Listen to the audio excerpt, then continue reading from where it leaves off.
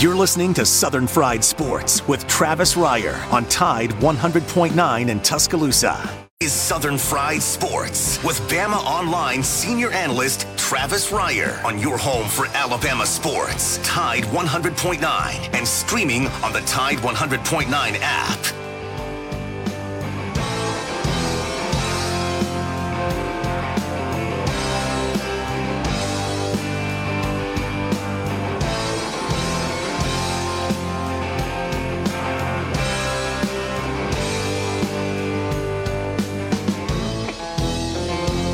If I make it through this year, I think I'm gonna put this bottle down.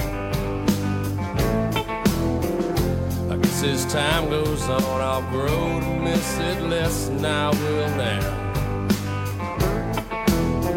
And I think I'm gonna tell her that I'm gonna go away for a while, till I can get this demon out.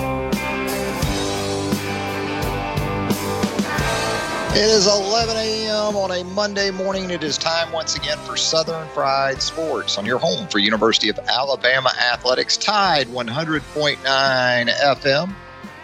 Travis Reier, senior analyst for BamaOnline.com, with you each and every weekday morning from 11 a.m. until noon. The show, as always, brought to you by Peterbrook Chocolatier, 1530 McFarland Boulevard, north in the Indian Hills section of Tuscaloosa. That's where you're going to find the one, the only, the champions of chocolate, Peterbrook Chocolatier. Joined on the program by the executive producer of SFS, Jacob Harrison.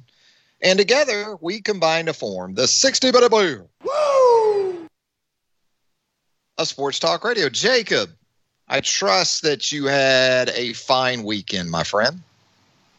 Yeah, it was nice to get out of the house, get out of the routine, and go to a wedding in the woods where there's horseflies everywhere. It was great. Oh, horseflies. Now, are horseflies the same as yellow flies or yellow jackets? Yellow jacket's a bee, I guess. Horseflies. I guess it is that time of year, though. You know, temperatures go up, and a lot of our insect friends seem to increase in terms of population. But give your friends credit. They knew when to get married. They did not get married between August and, let's say, early February. So kudos to those folks, Jacob. You got to give them some credit for that. Yeah, I will give them credit for that. I mean, they're not football people at all. But this is my youngest brother-in-law. My oldest brother-in-law got married in January, right at the beginning, and I couldn't go because of the playoffs. Like, there was no not covering the playoffs, you know? Playoffs? Did he give you the Jim Mora?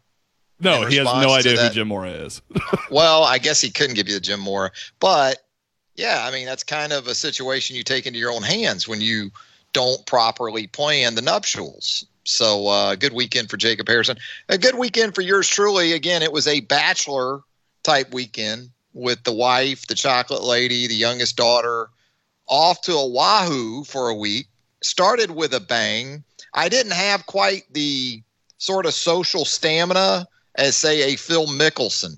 I wasn't a social champion from over the weekend. Just put it that way. I got going pretty strong, you know, took in some live and very loud music on Friday night. Had a good time doing that. But rest of the weekend, it was pretty much good old-fashioned sports couch potato mode.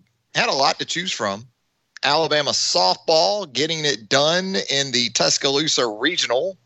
Now 43 straight regional wins for Patrick Murphy's team as it rolls past Alabama State and twice over Clemson.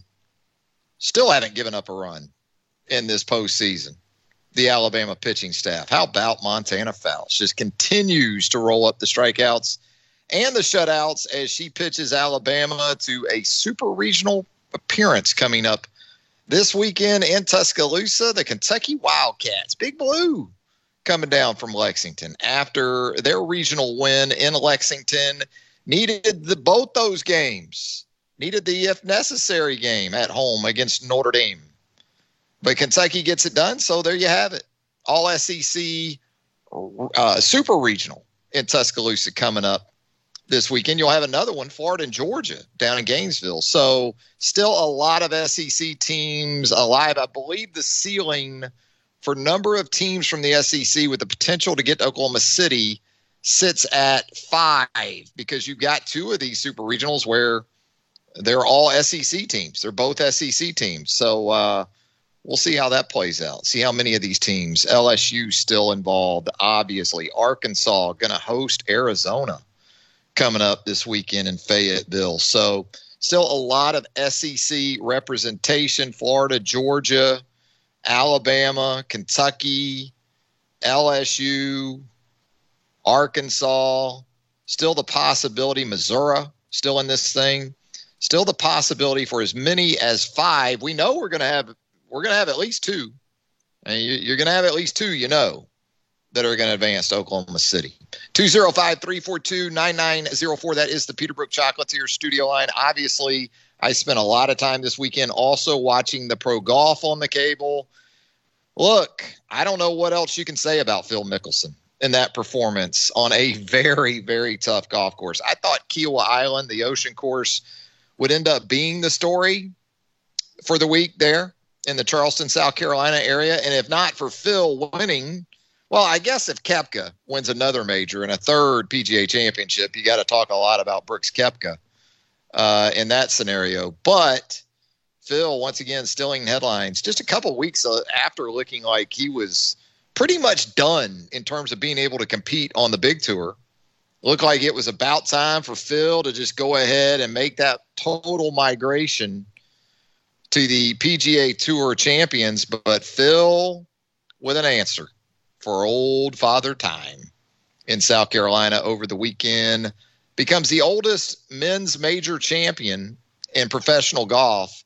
Phil, at the age of 50, and really when you look at sort of the post-pandemic sports year that we've had, going back to last summer, and you had the return of the NBA and the playoffs and LeBron James in his mid-30s, LeBron 36 years old now, wins an NBA title with the Lakers. Here's one that was pretty low-key, the best I can tell anyway. Nick Saban became the oldest head coach to win an FBS college football national title in 2020. Bobby Bowden was 69 years old when he won his second and final national crown with the Seminoles in 1999. Saban also 69 years old. I checked the birth dates. I went to the birth certificates, Jacob Harrison. And Nick's got Bobby by 8 days by my count. Nick Saban's birthday, October the 31st. Bobby Bowden, November the 8th. So there you go. Nick Saban getting it done as an older, I'm not going to say old, got it in the guy's energy and passion and all those things. Doesn't speak to old, but Nick Saban getting it done as he approaches 70 years old in college football. Tom Brady, of course, wins a world championship with the Tampa Bay Buccaneers as a 43-year-old quarterback. And then you've got Phil Mickelson getting it done at the PGA Championship. And where does this rank? In terms of golf, I've got to put this at the top of the list somewhat begrudgingly because nostalgia. I'm a Jack Nicklaus guy. That's what I grew up with. I grew up with Golden Bear. That's why I got into golf as a little kid, as much as anything, watching Jack Nicklaus. Jack Nicklaus at 46, winning the 86 Masters. In terms of nostalgia and heartstrings being tugged, that will always be atop my list. Certainly Tiger at 43, winning the Masters a couple of years ago. Very impressive. I'll still die on the hill, though, of Tom Watson at age 59 standing on the 72nd tee at the 2009 British Open with a one-shot lead as the most impressive accomplishment I've seen in golf. He was 59, Tom was, okay? Not 50. And you talk about field strength and things like that. That's why I have to put Phil at the top of the list ahead of even Jack and Tiger, because the Masters field isn't what it is at the PGA Championship. I understand you got a lot of club pros in the PGA Championship, But Tom Watson with a one-shot lead with a hole to go at age 59 at the British, still pretty amazing when you consider it. We got a lot of other things to get into throughout the program. Julio Jones here in the last few moments on the Undisputed program on FS1. I think unbeknownst to Julio and watching the clip back, I don't think Julio realized that his pal, Shannon Sharp, had him on live national television when he asked Julio about his future in Atlanta, and Julio responded with, "Oh, I'm out of there." I don't think Julio quite understood the situation there with the live television, but that was Julio's comment. So without fail, Vegas has responded almost simultaneously, and you now have favorites. You have odds out for Julio Jones's most likely landing spot for the 2021 season. We'll talk about that as well. Auburn picks up an intra-conference transfer, and TJ Finley from LSU. Finley just made that known just a few moments ago. So Finley heads from Baton Rouge to Auburn, as we talked about last week. Alabama involved there. Had some interest in TJ Finley, but when you consider sort of the future and how things might set up at Auburn, maybe a better path to the field there with the Tigers of Auburn. 205-342-9904 is the Peterbrook Chocolatier studio line. Let's go there right now with Lewis up and Pat on deck. Lewis, how you doing? Yeah, Travis, doing good, man. Enjoy the show. Hey, I just want to thank you for your tribute you paid to Roger Hawkins, the Muscle Shoals Swamper drummer. You played some of the hits from the, coming in and out of the show with the hits he played on. And you're very loyal to especially Alabama music, Muscle Shoals and other artists from the state, as well as these other artists that you pay tribute to. And I just thank you for that. I really get a kick out of that.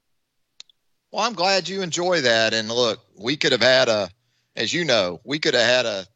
telethon basically of a show and not gotten in all of the impactful work done by Roger Hawkins. But it was certainly the smallest sort of gesture we could do here on the program to sort of pay tribute to the great one. You're right. But you did a great job. And one quick thing, sadly, David Hood, the bass player, is the last surviving Swamper. And I'm from the area, grew up there. I knew all those guys. And I was talking to David Hood one day. This has been a few years ago. And I said, David Patterson and the Drive-By Truckers, man, they're doing really good. And he just looked at me and said, I was just glad when they learned how to play in tune. And I thought that was... Yeah, sure. Patterson fell a pretty good ways from the tree when it came to sort of musical style and preference with his pops. But yeah, it's been different, the route that Patterson has taken. You think about the Drive-By Truckers, and one of the first things you think of is a live band. I mean, they are tremendous in a live setting, whereas, that's polar opposite to David and Roger and Jimmy Johnson and Barry Beckett. They were studio guys first and foremost. I saw an interview over the weekend that David Hood did, I believe, with AL.com, and he said they went out with Traffic, with Steve Winwood and those guys in the 70s. And, Roger Hawkins just was not comfortable at all in that setting. It really took some time for really all those guys to get to where they were at a decent comfort level with playing concerts and live shows and things like that. They were most comfortable in those studios up there in Muscle Shoals and Sheffield. And, I don't know. I don't know many people who haven't seen the documentary Muscle Shoals. But if you haven't, I think it's on Netflix. You can probably find it on YouTube anywhere. It is just, I could watch that documentary almost every day. It's fantastic.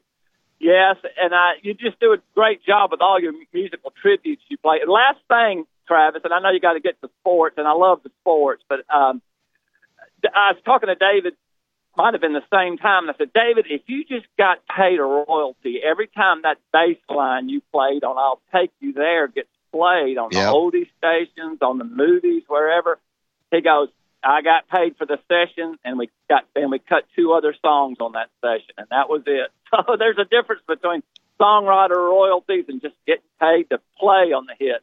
Love the show, Travis. Thanks for letting me call. I appreciate it. Anytime, Lewis. We appreciate the call. Yeah, little David. Mavis Staples helped get David Hood's name out there on that one. I'll take you there all those years ago. Let's head back to the Peterbrook Chocolatier studio line at 205-342-9904. Check in with Pat on a Monday morning. Pat, how you doing? Travis, how you doing, buddy? You keep your hand on the pulse of recruiting. And my question is, what's going on with this wide receiver that we just let get into the portal? Was the film that I saw of him in a documentary, it was a film that supposedly he created or something? Hey, was that doctored or was that for real? If that was for real and Lane Kiffin was to get a hold of a little short, fast receiver like this, we might be in for a little ball game. I think you're talking about Josh Lanier, the walk-on that's entered the transfer portal. Yeah, a really solid player. A guy who has bounced around a little bit, Tuscaloosa Academy product. And, I think there's a place for Josh Lanier somewhere. Obviously, he probably felt, I would think, that you get through this run with Devontae Smith, Jalen Waddle, Judy Ruggs, and this is your window to try to have a shot going into, I guess, what could be his final year of eligibility to make the rotation. And, there's still a lot of talent that's both already on campus. And, you got JoJo Earl, Jamison Williams coming in. So, the recruiting just never stops at Alabama. It's tough, man. There's still a place for walk-ons in the Alabama program. We've seen it going back to Will Lowry, Kelly Johnson as a tight end H-back on the 2012 national championship team. But the way they recruit at Alabama, it's really tough outside of one of those specialist spots to make a rotational type impact. But I think Josh Lanier can help somebody, no doubt about it. Man, what I saw he was doing to our D-backs, if that was, like I said, if that wasn't doctored film, that and it didn't appear to be. And I'd hate to see Lane pick up a player like it. I really would. All jokes aside. But look, hey, I'm also hearing that Kamar Wheaton may find some other places to play besides just running back, that he's really, really catching the ball extremely well, too. Have you heard anything? Yeah, they're just getting on campus here in the last few days. So I haven't heard anything from Alabama-directed workouts or anything like that. But I think Kamar Wheaton, if you look at his high school tape, the comparison I made was sort of Dalvin Cook of the Minnesota Vikings and played his college ball at Florida State. Just correct. That sort of skill set. And Dalvin's younger brother, James, was a guy that blistered Alabama on the long touchdown grab in Tuscaloosa, if you might recall. They split him out wide, got him matched up on Christian Harris, and, were able to get the deep ball to him. So, no, I think Kamar Wheaton's like so many backs these days, Pat. You have to have that potential as a receiver in your skill set. Now, that doesn't excuse you from being required in pass protection. And I still think that's the area where young backs have to figure it out the most initially. I think Jason McClellan, Roydell Williams, guys like that, that's where they're going to need to take their biggest step as much as anything going into year two. But Wheaton he's a guy like Emmanuel Henderson, who's already committed to Alabama. You watch him and, he's not 6'3", 220, 6'2", 225 like Najee Harris. But he is kind of like today's back in that you can certainly see him do a lot of different things. Well, the thing that I see is that he's 6 foot tall and runs a 10,600 meters. Exactly. He can blaze. That's strolling. I don't care who you are. And anyway, I just wanted to mention about Kamar and see what you thought about it. But Travis, I appreciate you taking my call, buddy. Have a great week, and thank you, sir. Bye-bye. Thank you, Pat. We always appreciate the call. Yeah, it is summer enrollee time in Tuscaloosa and other college football outposts. A lot of excitement. We've talked about it before. Get to about Memorial Day weekend, it feels like the official start to the college football calendar year. I know you think of spring practice as kind of putting together the early stages of forming a next team, and certainly it does. You go through those 15 practices, you go through the off-season workouts, but the first time you really get everybody together is right now. You bring back the early enrollees, you incorporate the summer enrollees, the summer arrivals, Jamison Williams. I think they're still waiting on Henry To'oTo'o maybe. And then your returning roster in general, and you got your football team for 2021. So as always at BamaOnline.com, we'll have our ears and eyes open to just about anything we can bring you coming up in the summer months. We're going to step aside to our first break. When we come back, room for you on a guest-free Monday at 205-342-9904. Southern Fried Sports returns on Tide 100.9 FM right after this. Tide 100.9 Tuscaloosa weather. A hot afternoon with a good supply of sunshine. The high today 93. For tonight clear with the low at 67. And for tomorrow and Wednesday, a good supply of sunshine both days. Afternoons will stay hot with highs between 91 and 94 degrees. I'm James Spann on the ADC 3340 Weather Center on Tide 100.9. It's 89 degrees in Tuscaloosa. Tide 100.9. For more coverage of Alabama football, visit us at Tide100.9.com or download the free Tide 100.9 app. The Crimson Tide will not be denied.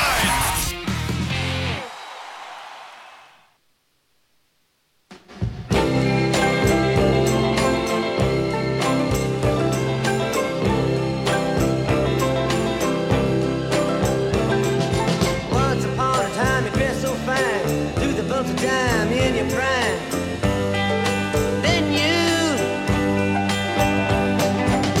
People call, say beware doll, you're bound to fall, you thought they were all kidding you. You used to laugh about everybody that was hanging out. Now you don't talk so loud. Born on this day in 1941. That gentleman right there. Bob Dylan turns 80 today. How does it feel, Bob? Age is just a number, right? That's what we keep having reinforced to us in the world of sports. Phil looked 50 years young over the weekend, winning that PGA championship. We talked about earlier in the show. Throw Serena Williams in there too. Serena's 39. And in women's professional tennis, she's a constant still, where Grand Slam competitions are concerned. Roger Federer getting up there on the men's side. Rafael Nadal. Pick a sport. The age thing just doesn't matter as much, apparently.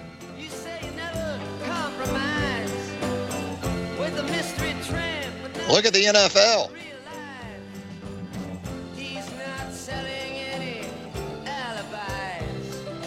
We talk about Tom Brady, but Frank Gore is 38 years old, still toting the rock.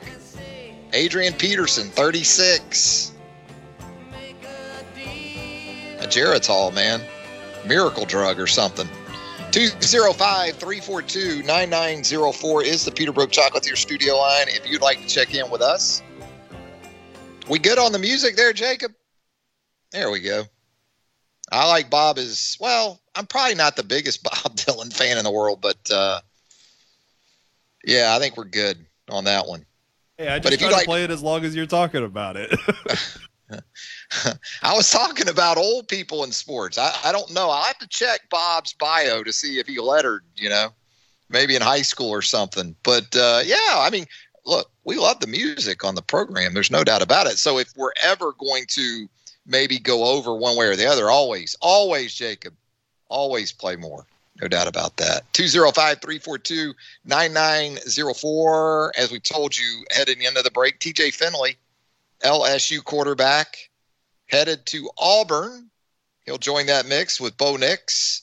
Auburn in a situation scholarship-wise, 3 scholarship quarterbacks, similar to Alabama, but maybe Alabama's interest, or at least its vetting of TJ Finley, tells you the Crimson Tide could look at adding a 4th quarterback before the start of fall camp in August. Alabama, looking at the scholarship numbers, still has some work to do to get to the 85. And so with that, I think you can expect a few more departures in advance of fall camp.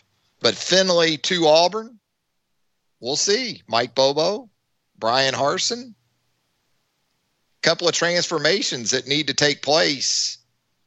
I will say this. I think for what Brian Harsin wants to do offensively and what Mike Bobo's background is on offense, I think TJ Finley might be a better fit at Auburn than is Bo Nix. Bo Nix, predominantly a shotgun, RPO, zone read type guy. I've compared him to Connor Shaw, the former South Carolina quarterback, in the past, and I'm sticking with that. But the transformation of Bo Nix to more under center, more pro concepts, more drop back game. Now, TJ Finley, that's an offense that would seem to fit him quite well as a 6'5", 240-plus pounder. But he's got to make some strides, too, in terms of being able to more efficiently get himself, A, in position to get the ball out, and then, B, just getting the ball out. That was obviously a big struggle for him in some games. Now, there were some matchups like South Carolina where South Carolina couldn't pressure their quarterback at all, and he lit them up for LSU last season. But it's sensible. It makes sense when you consider the players involved at Auburn now. With Gus's offense, it would have made 0 sense for TJ Finley to head to the Plains. But with Harsin and Bobo there, makes a lot more. 205-342-9904. So how many super regionals has the Alabama softball program participated in? I don't know the exact number, but I don't have to. You know why?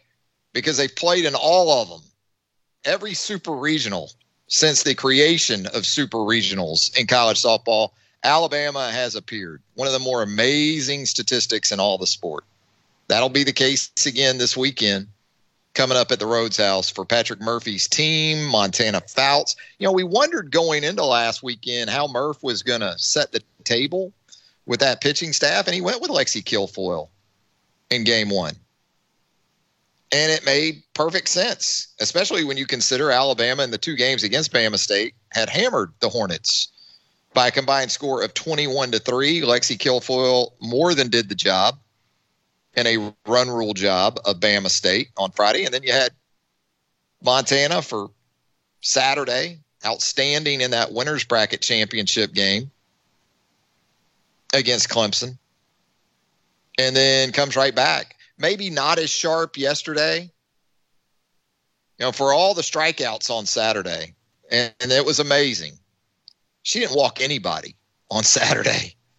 She makes it so much easier to play with her than with some other pitchers. And look, the strikeouts, they take care of a lot of things. You look at this Alabama softball team, and it's missing some key pieces right up the middle.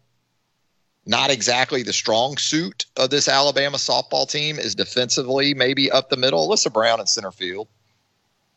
Very, very good. Otherwise, just okay. But when you've got Montana Fouts pounding the zone and striking people out at such a clip, that takes all the pressure off the defense. And then offensively, you're freed up because you know you don't have to go up there pressing because 1 or 2 runs against most of these teams is going to be enough. You get to Oklahoma City, that may not be the case. But it has been for 15, 16, 17 games now, it seems like. So you're excited about the upcoming weekend of softball in Tuscaloosa as well. Alabama baseball, not so much. Crimson Tide swept by Mississippi State over the weekend.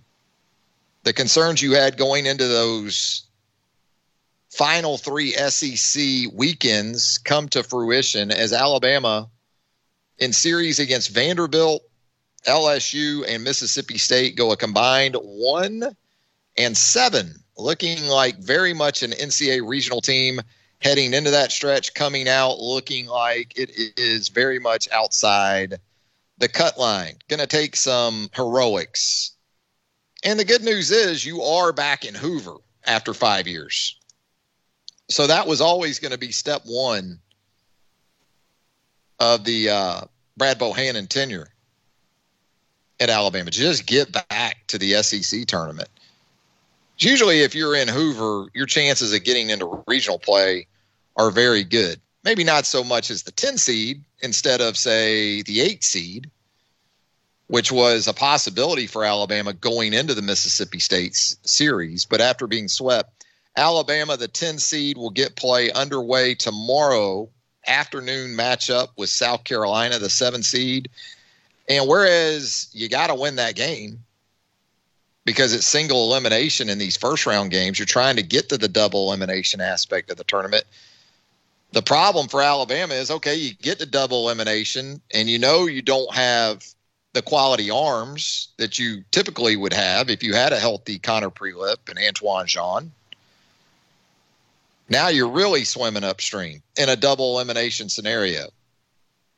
So we'll see how Alabama responds to its first appearance in Hoover since 2016. Going to head to another break. When we come back, more of a Monday edition of Southern Fried Sports right here on Tide 100.9 FM right after this.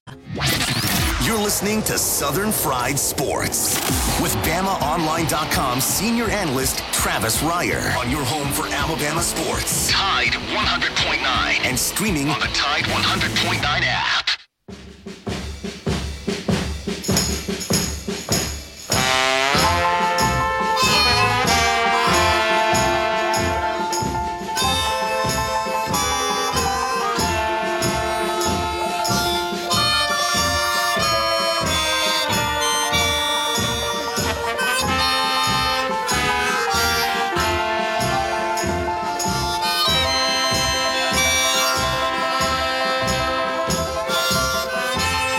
Winners and Losers Monday on Southern Fried Sports.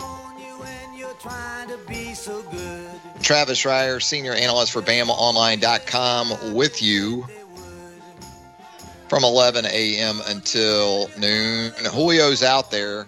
He's officially out there, is saying he's out of there in Atlanta. But I don't know, watching that little interaction of Julio with co-host of the Undisputed, Shannon Sharpe, there on FS1. I didn't get the sense that Julio was well aware that he was making that proclamation on national television. So I don't think Julio comes out the biggest loser in all that. I would say perhaps because Julio is very much out there, is saying he's out. Kind of hurts the Falcons, doesn't it? Perhaps in terms of their options and what the return might be on Julio, in terms of trade value now that he's been very public. Again,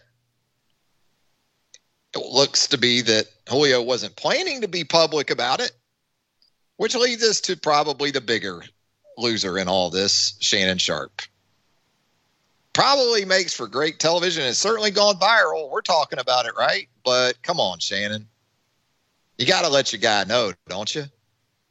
That he's on national television, on speakerphone, talking about his future plans in his profession. How would you rank the losers in this recent scenario, Jacob? with Julio in the situation that's unfolded this morning? I would say Shannon Sharp goes first because of the total lack of integrity. Unless he texted him beforehand, I don't know, but it just seemed really weird. But the Falcons have got to be the bigger losers here. First of all, Rappaport and Schefter are out here reporting right now that it's all gravy because he asked for the trade to begin with. But the Falcons want a first for Julio, and that's just not happening. And now it's really not happening. Yeah, because he's basically said, I'm gone. And so you got Sportsline on Twitter with their odds makers with some odds. Now, I would think, and I think Schefter reported this too, obviously if you're the Falcons, first and foremost, you want him out of the division.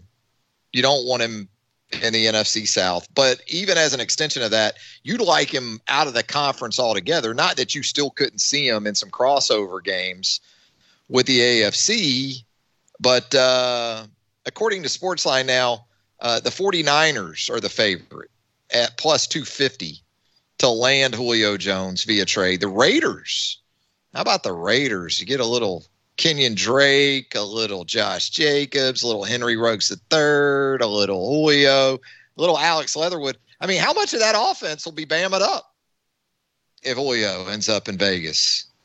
The Patriots next at plus 500.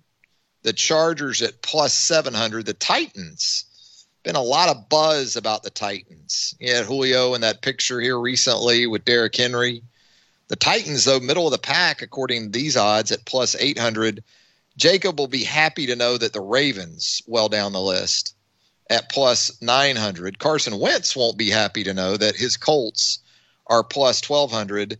And I get the sense Aaron Rodgers right now could not care less about anything to do with the Packers, who come in at plus 1,500 with Julio Jones on the trade block. So there you go. Julio very much making headlines this morning. The Atlanta Braves, speaking of winners on a winners and losers Monday, making some headlines here the last couple of days for the right reasons. Man, my social media timeline over the weekend, a lot of you folks got over to Truist Park. Big crowds, it looked like, there in Gwinnett and Gwinnett County. And the Braves make good on a 4-game getaway stand with the Pirates after a sort of forgettable performance against the NL East leading New York Mets midweek last week. But the Braves bounce back, take 3 of 4 from the Pirates, have now won 4 of their last 5. How about Austin Riley yesterday with a couple of bombs? Max Fried with a very strong outing on Sunday. And so now, winners of 4 of their last 5, here sit the Atlanta Braves just a game and a half back of the Mets, who are 4-6 in their last 10. The Phillies in second place, 3-7 in their last 10. So here come the Atlanta Braves. Once again, knocking, speaking of Bob Dylan, knocking on 500's door. Just sub out heaven for 500. And that's been the Atlanta Braves so far in the 2021 Major League Baseball season. Going to step aside for a final break. We come back. More of a Monday edition of Southern Fried Sports right here on Tide 100.9 FM right after this. Tide 100.9 Tuscaloosa weather. A hot afternoon with a good supply of sunshine. The high today 93. For tonight clear with the low at 67. And for tomorrow and Wednesday, a good supply of sunshine both days. Afternoons will stay hot with highs between 91 and 94 degrees. I'm James Spann on the ABC 3340 Weather Center on Tide 100.9. It's 89 degrees in Tuscaloosa. The flagship station for Alabama Crimson Tide football. Alabama touchdown. Only on Tide 100.9 and streaming on the Tide 100.9 app.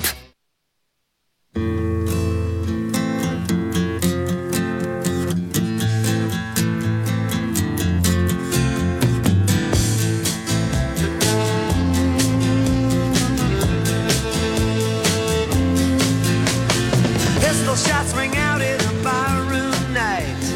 Enter Betty Valentine from the upper hall. She sees a bartender in a pool of blood. Cries out, my God,